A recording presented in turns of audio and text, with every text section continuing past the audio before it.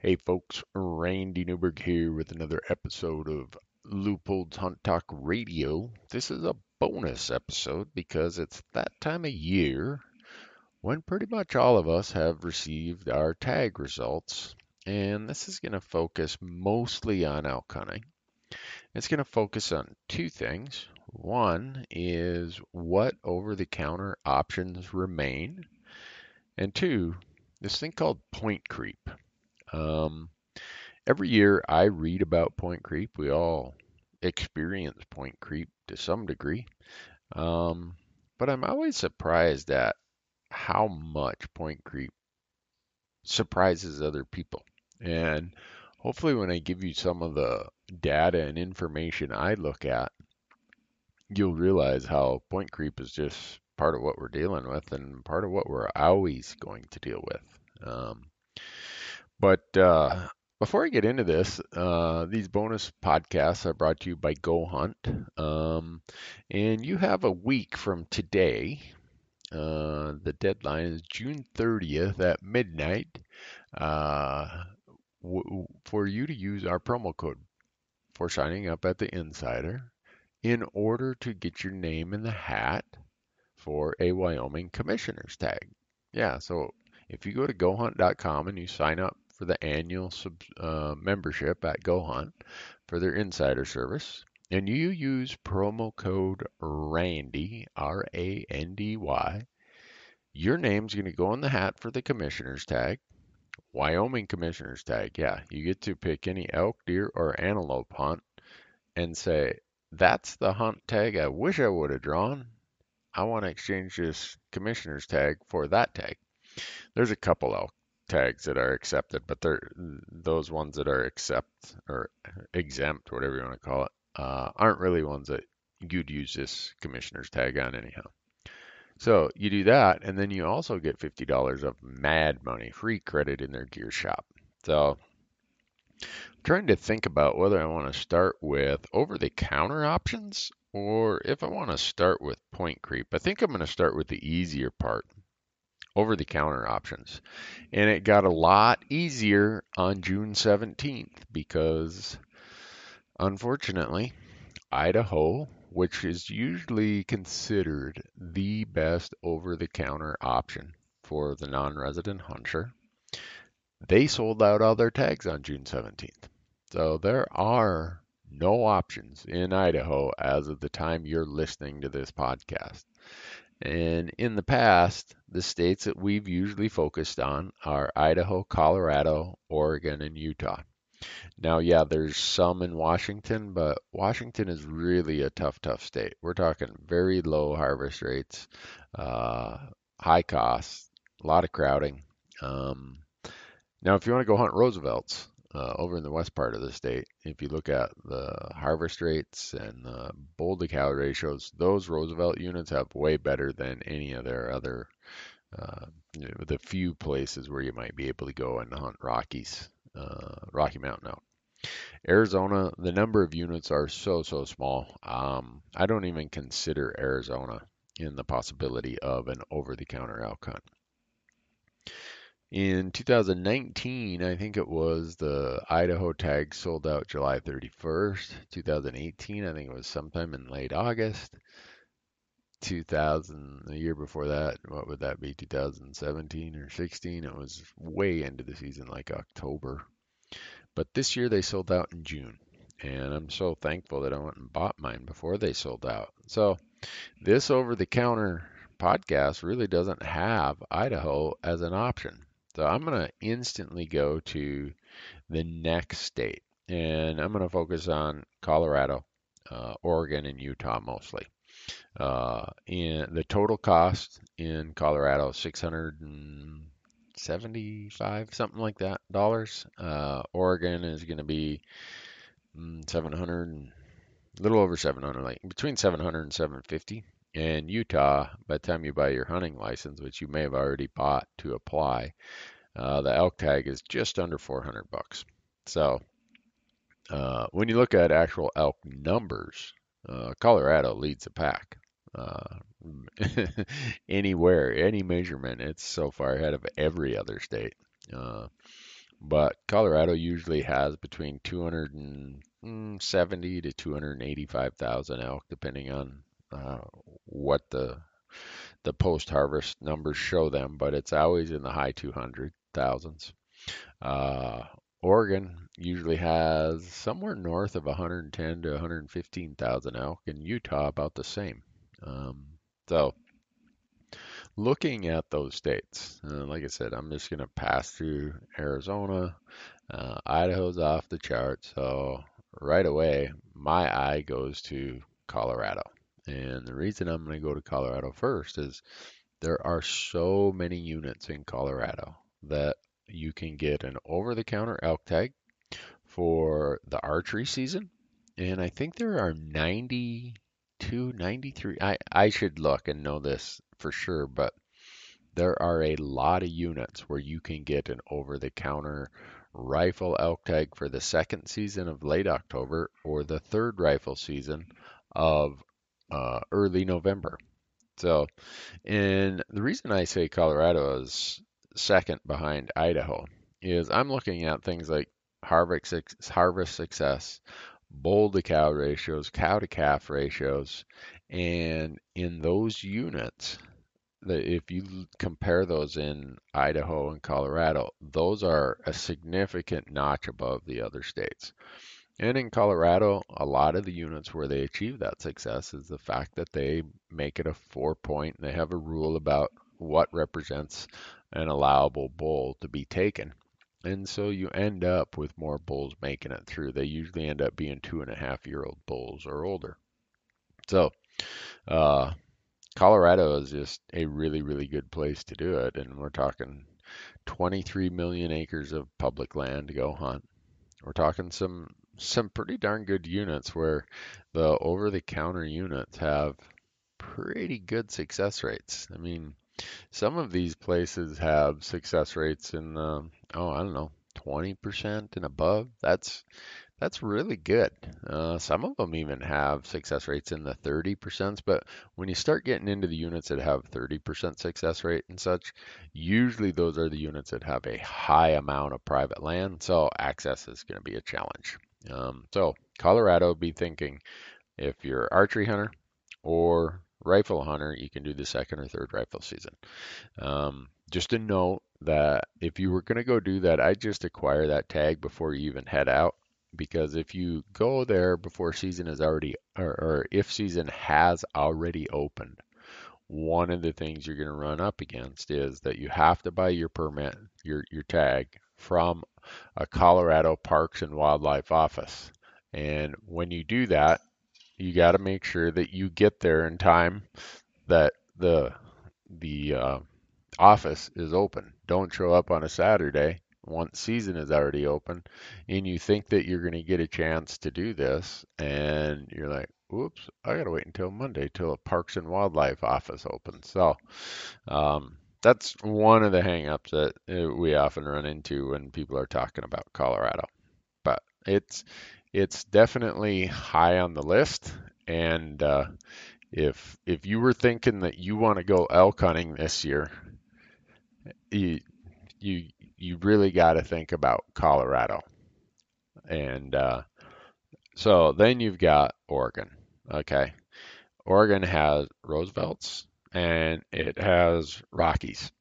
Most of the over-the-counter stuff for Oregon when it comes to Rockies is going to be up in the far northeast corner of the state. And again, if you look at those, you're talking really low bull to cow ratios.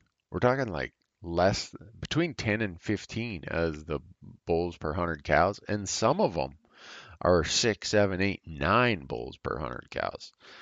So that's a really tough proposition to try eke out a bull on. But a lot of people go do it. Um, and there's a lot of them that a lot of people who go do that are mostly doing it in the archery season. Your odds get a whole lot better. Just well, your odds get better of having encounters because the elk are vocal.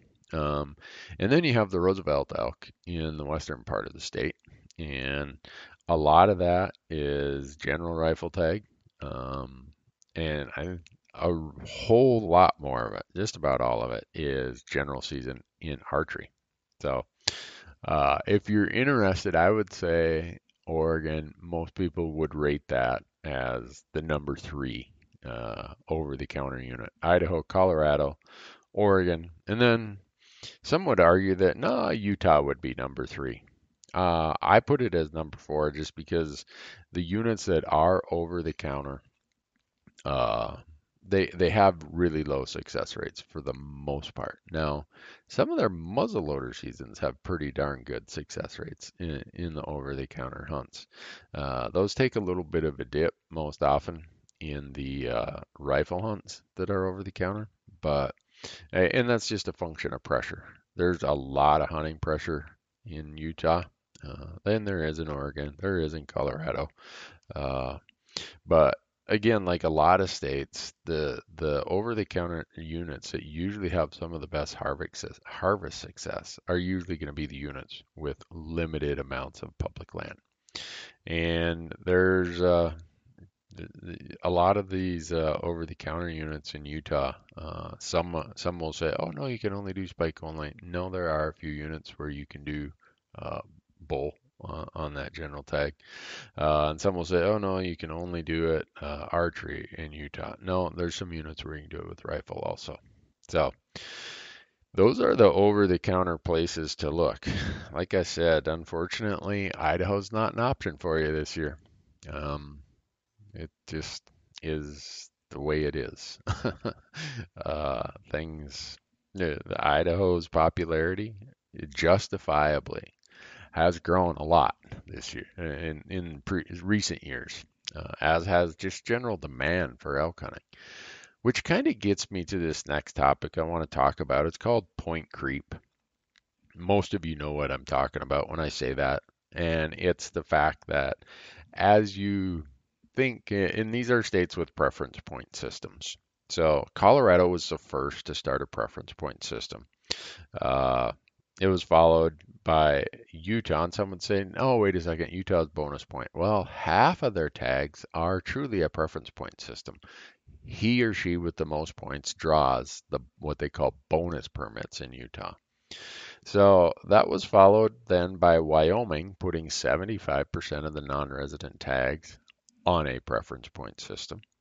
And then we have Arizona where 20% of the tags are on a preference point system. And I use these examples because those are the states where you really see point creep. In a bonus point system, when you start squaring bonus points like Montana does or Nevada does, you can start getting closer to a preference point system just because high point holders with their squared points are going to have such a much higher opportunity. But I'm going to focus on the states that have preference point systems either totally or partially in their application process.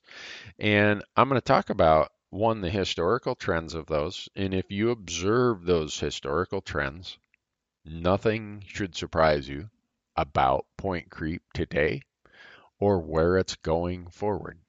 Um, and I'm going to use an example in Wyoming, but I'm gonna before I do that, just example of how Wyoming, uh, how we're gonna see this in Wyoming. That even if we didn't allow one, if Wyoming said no more non-residents are allowed into our system, the amount of point creep that is still going to happen is just incredible.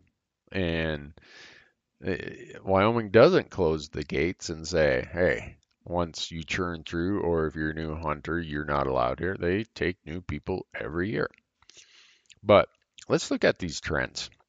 If you look at the trend in Colorado, the Colorado trend was that people bought points, bought points, bought points, and as they bought points, the there were a lot of people on the sidelines saying, someday when it fits my calendar, I will go or whatever. And I just, it's just worth having these points just in case or whatever. It might be their reason.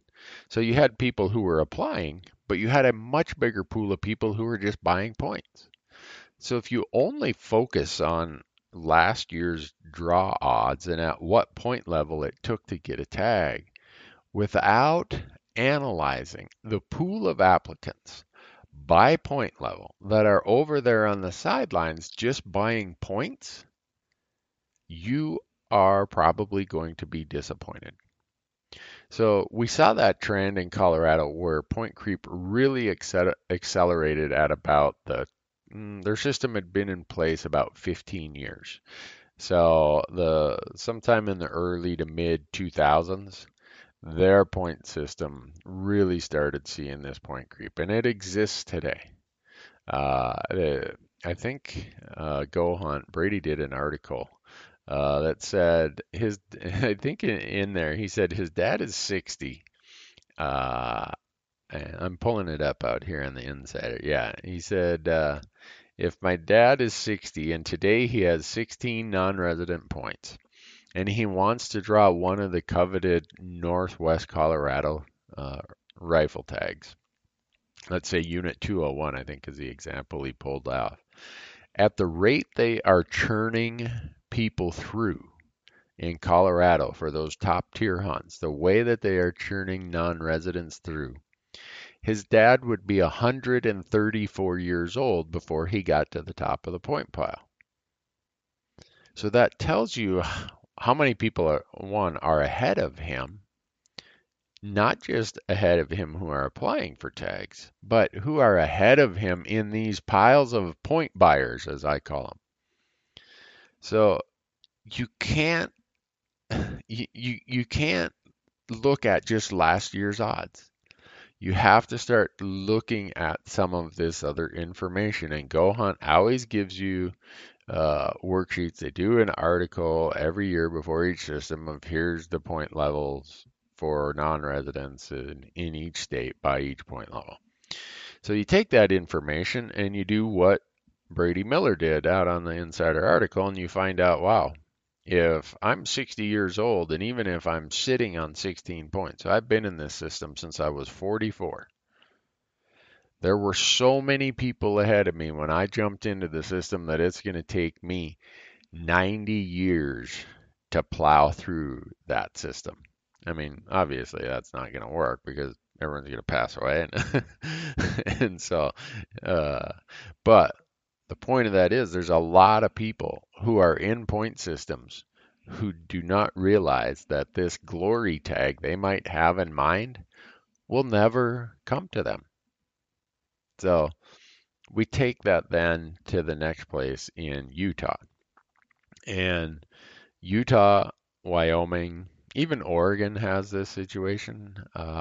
Any state that has a blend between preference tags that go to the highest point holder, which I call, no matter what the state calls it, I call that a preference system.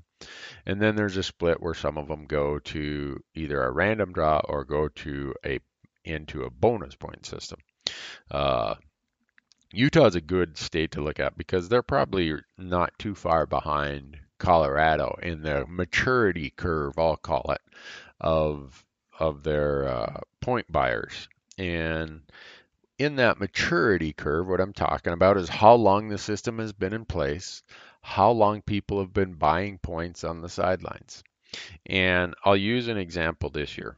My son Matthew went into this year's draw with 16 or 17 points. I always get confused. But anyhow, I looked at a unit last year, and there's one bonus tag and there's one random tag or bonus point tag. So there's two tags for the unit. And I look at it and I see, there's a person last year who was only 1 point ahead of Matthew who got the bonus tag. And there were two people that were 2 points behind Matthew.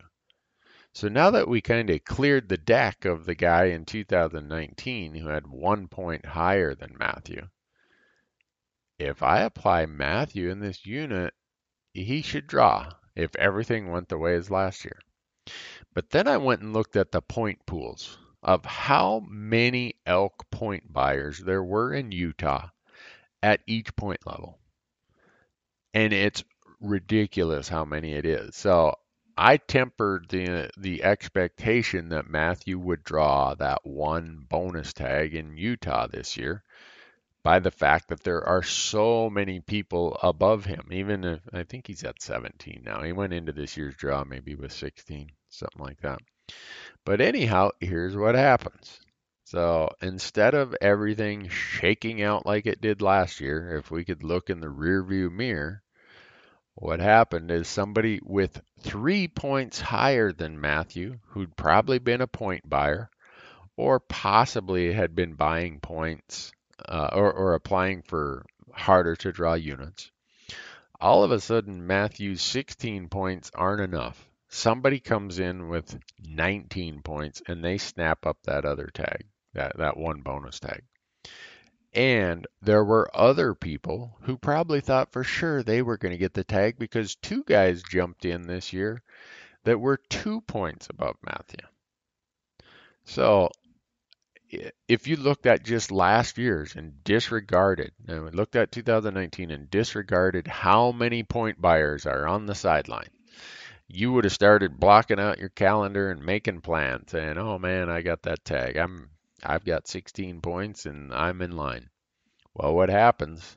Three people, one with 3 points more and two of them with 2 points more than you, jump in and they grab that tag. So it's that's just a real life example of how it works. And some people would say, "Oh, that's point creep. Man, point creep got me," or whatever. No, point creep didn't get you. What happened is you may not have been looking at the total picture. You were looking at the historical odds because those are always the easiest to rely upon.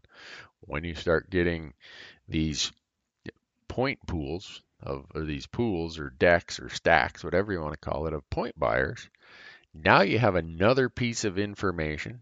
You have to look at their trends and you have to analyze how is that going to affect the likelihood that I will draw this year. So in a state like Utah, where the other half of the tags go into they're awarded based on bonus points, not treating them as preference points, you still have a chance at that other tag. And the same in Wyoming, where you go into the preference point system as a non-resident. And then if you don't draw there, you go into the remaining pool for the 25% of tags that are just randomly issued. But I tore apart the 2019 point pile.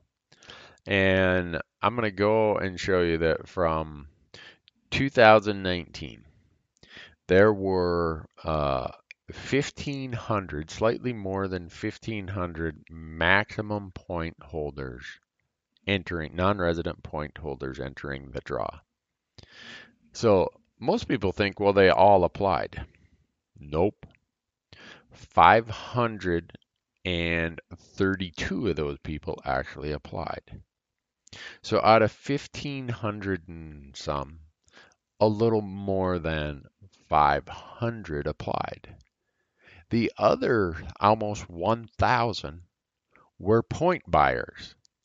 So you're looking at the max point level in the year that came between in 19. One out of every three max point holders applied, and two out of every three just bought another point. And you go through the deck, the stack of point holders, and you look at that same thing, and at these probably the top third of point totals. In many states, you have more people who are buying points than are actually applying for tags. And that number gets less and less as you work your way through those stacks. And I think what it is, Wyoming, I think going into this year's draw was 14 points, if I remember. And so a lot of people at 3, 4, 5, 6 points said, you know what, I'm never going to get out there in front with those folks with 14. So I'm just going to go to a unit or a general tag or something that takes fewer points. So doing the math at the attrition rate of how Wyoming is either through tags being drawn, through the attrition of people dropping out of the system or forgetting to buy a point, or maybe they pass along or something. But anyhow, they go through some of these top point holders. And I looked at 2018 and 19 and said, well, if that was the average, if we just use those 2 years, I haven't grabbed 2020 yet because I don't think we know how many actually bought points in 2020. But we'll know that next January. But at this 14 point level going into, or that came through the 2019 draw and got another point, and they were sitting there at 14 points. At the average rate of attrition of that pool of max point holders, if you are thinking that you're going to draw one of these tags that require max points, that pool of point holders they're not going to plow through that for 8 years. Like it came down to 7.8 years. So if you're 1 point behind maximum and you're saying, well, I'm just going to wait my time, I'm just going to wait my time. Well, each unit has its own variations, but if you look at it as a total and you said, I'm only going to apply for units that take maximum points, it's 8 years before they plow through everybody who's ahead of you. And yeah, maybe you'd luck out and you'd draw one of those 25% random tags in the interim, and you'd be like, well, it's still worth it to apply for these tags in these really high demand, hard to draw unit. Well, a lot of them only have one or zero random tag, so your odds get lower there. So let's say you're sitting at 13 points. You're 1 point behind maximum. So it's going to take 8 years for them to plow through all the people in front of you. Now let's say you're 2 points behind maximum. If you look at the historical attrition rate through drawing, through people falling out, not buying a point, maybe a few people pass away. If you're 2 points behind, now you got to get through the folks who are 1 point ahead of you and 2 points ahead of you. Based on history, it's going to take 16 years, 15.9 years to plow through that group of people. Well, how long is it going to take? Say you're at the 10-point level going into the 2020 draw. So that means there's the 11-point pool, the 12, 13, and 14-point pool ahead of you. There's 4 pools of point buyers and point holders ahead of you. Well, and again, this is based on the attrition rates at each of these point levels. If you're going to hold out for one of these really, really hard to draw tags that require max points, and you're 4 points behind max, so you were at 10 points this year, disregarding the fact you could maybe draw a tag in the random 25% draw. But you said, I'm not one of those lucky people in the random draw. I just got to bide my time. Before they get through everybody ahead of you in those other point pools, it's 35.8 years, 36 years before they get to your point level. So right now you're sitting on 10. Before they get to your point level, if you're one of the unlucky ones who doesn't draw in the random draw, that's you're going to have 46 points before your pool, your level of point holders is in the running. And yeah, like some year there's some tags that bounce from, okay, it needed max points this year, next year it didn't, or whatever. But I'm taking those point pools in total. And I'm doing this illustration, the one Brady did, the one I did with Matthew in Utah, the one I'm doing here in Wyoming, to show you that no matter the species, and I did elk in all these instances, but no matter the species, if this state has some sort of point system that's based on preference, you have to be looking at how many point buyers there are standing on the sidelines who are at your point level or higher than you. And if you're a junkie like I am, you can go back and get this data off the strategy articles from GoHunt's Insiders and get the old worksheets that are out there. you can see what those attrition rates are. And you quickly say, well, this is crazy. I'm never going to get to the front of the line. And point creep frustration. We get mad about it. This year, I saw a huge point creep in Wyoming antelope across all units, whether the regular draw or special draw. And if you had been tracking the amount of point buyers there were in Wyoming for pronghorn, this would not, what happened with pronghorn points in 2020 would not have been that big of a surprise. If you had studied how point systems have this maturity and all of a sudden at a certain time, point buyers start jumping off the sidelines and start applying for tags, and they use 10 points to acquire a tag that last year they could have got with 7. That is just a trend and a reality of point systems, as well, preference-based point systems. So none of that helps the person who didn't draw the tag. Like me, I didn't draw Wyoming pronghorn this year. I thought for sure I'd draw because I had a point and I applied for a unit last year that some people with 1 point were in the running and they bumped the tags up a little bit this year. So I thought, well, with the bump in tags, I'll probably get it. Well, this year it jumped a point and a half. It took 2.5 points or slightly less than 3 points to be guaranteed that tag in the special draw this year. So I could say, oh, I was really a victim of point creep. No, I knew that was a pretty good possibility because I spend a lot of time looking at the stack of people who have points and could jump in front of me and looking at the trends, which if you look, I don't know if I want to say this, but I'm going to say it. If you look at the multi-year trends out there, and this is Go Hunt gives you 5 years of trends to look at. If you look at that and you look at the behavior of how applicants jump in and jump out, you can't predict it completely, but it certainly sets your expectation that, you know what, a lot of times, in a lot of instances, people jump in and burn way more points than they probably needed to, and that creates this thing everyone calls point creep.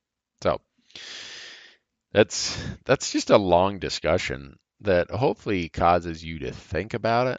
And as you plan your applications in the upcoming season, hopefully you'll give it some consideration. When I say upcoming, I should say for the 2021 season. Hopefully you'll give it some consideration.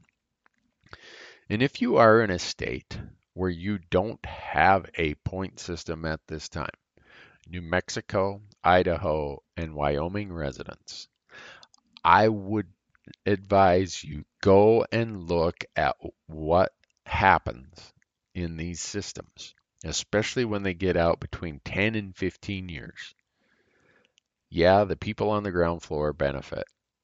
Sooner or later, they benefit. But anyone who's 1.2.3, if you have kids, if you have whatever, or you draw your first year and now you got to jump back in with 0 points, you're now not at the front of the line. It, these point systems, they really don't solve what people think they're going to solve. And in a lot of instances, they take that top tier of tags and completely make them off limits because, as I illustrated or Brady illustrated in Colorado and I illustrated in Wyoming, if you're not at that point level, that top point level, you're not going to live long enough to get one of those top tier tags. So, anyhow, I'm going to have Brady before next season. He and I talk about this stuff a lot. Um, Brady Miller from Go Hunt. And he and I are going to, I think we're going to do a podcast on it. And I sent him an email the other day and he said, you know, we're already working on that kind of stuff. We're putting together those kind of things because we also, Go Hunt also realizes that that's a piece of information that it's out there and it's in their strategy articles, but maybe people aren't looking for it as closely, or maybe they just, their attention isn't focused on it. But, anyhow, this is a bonus podcast. I was just sitting here on my couch today, kind of bored, doing more analysis, thinking, trying to figure out how am I going to draw more tags and how am I going to not draw more tags, but how am I going to improve my odds just a little bit. And I I was out on my insider, and I thought, you know what? I'm just going to do a podcast on this. And the topic has been coming up. I own a forum called hunttalk.com.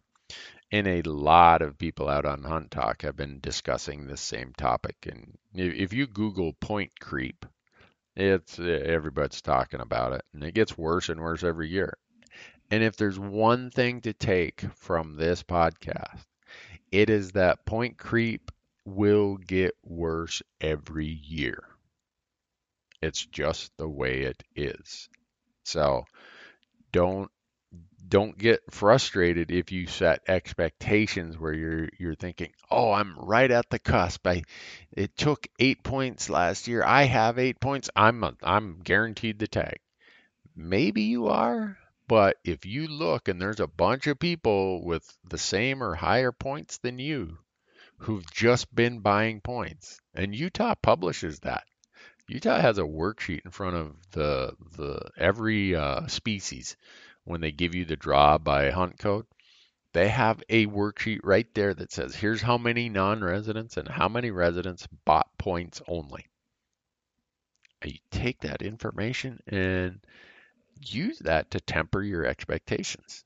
And hopefully you won't be frustrated if somehow someone jumps in front of you, like happened to me in Wyoming antelope, happened to a lot of us, happened to Matthew in Utah. I mean, it's part of what point systems are. So anyhow, I appreciate you hanging out. Appreciate you being here. Appreciate everybody who follows our stuff. And like we said, this podcast is brought to you by Go Hunt. And if you go there before June 30th, you have until midnight of June 30th and sign up for the Insider using promo code Randy. The first part of July, I don't know, I think it's some before the 4th of July, I think. Go Hunt is going to pull the winner of whoever in the previous 12 months used promo code Randy. Someone's getting a Wyoming Commissioner's tag. So how cool is that? Plus, you're going to get $50 in their gear shop. And hopefully, with what we talked about at the beginning of the podcast, you know you could still go elk hunting this year. To me, that's the most important part. Go elk hunting. Whether you fill a tag or not, you're going to learn more. You're going to get some exercise. You're going to have a lot of fun. You're going to build special memories with your friends and family and hunting crew. Uh, and you know, as they say, you can't fill your elk tag sitting on the couch. So there's tags out there. There's opportunities. Go and take advantage of them. So anyhow, thanks for being here. Stay well.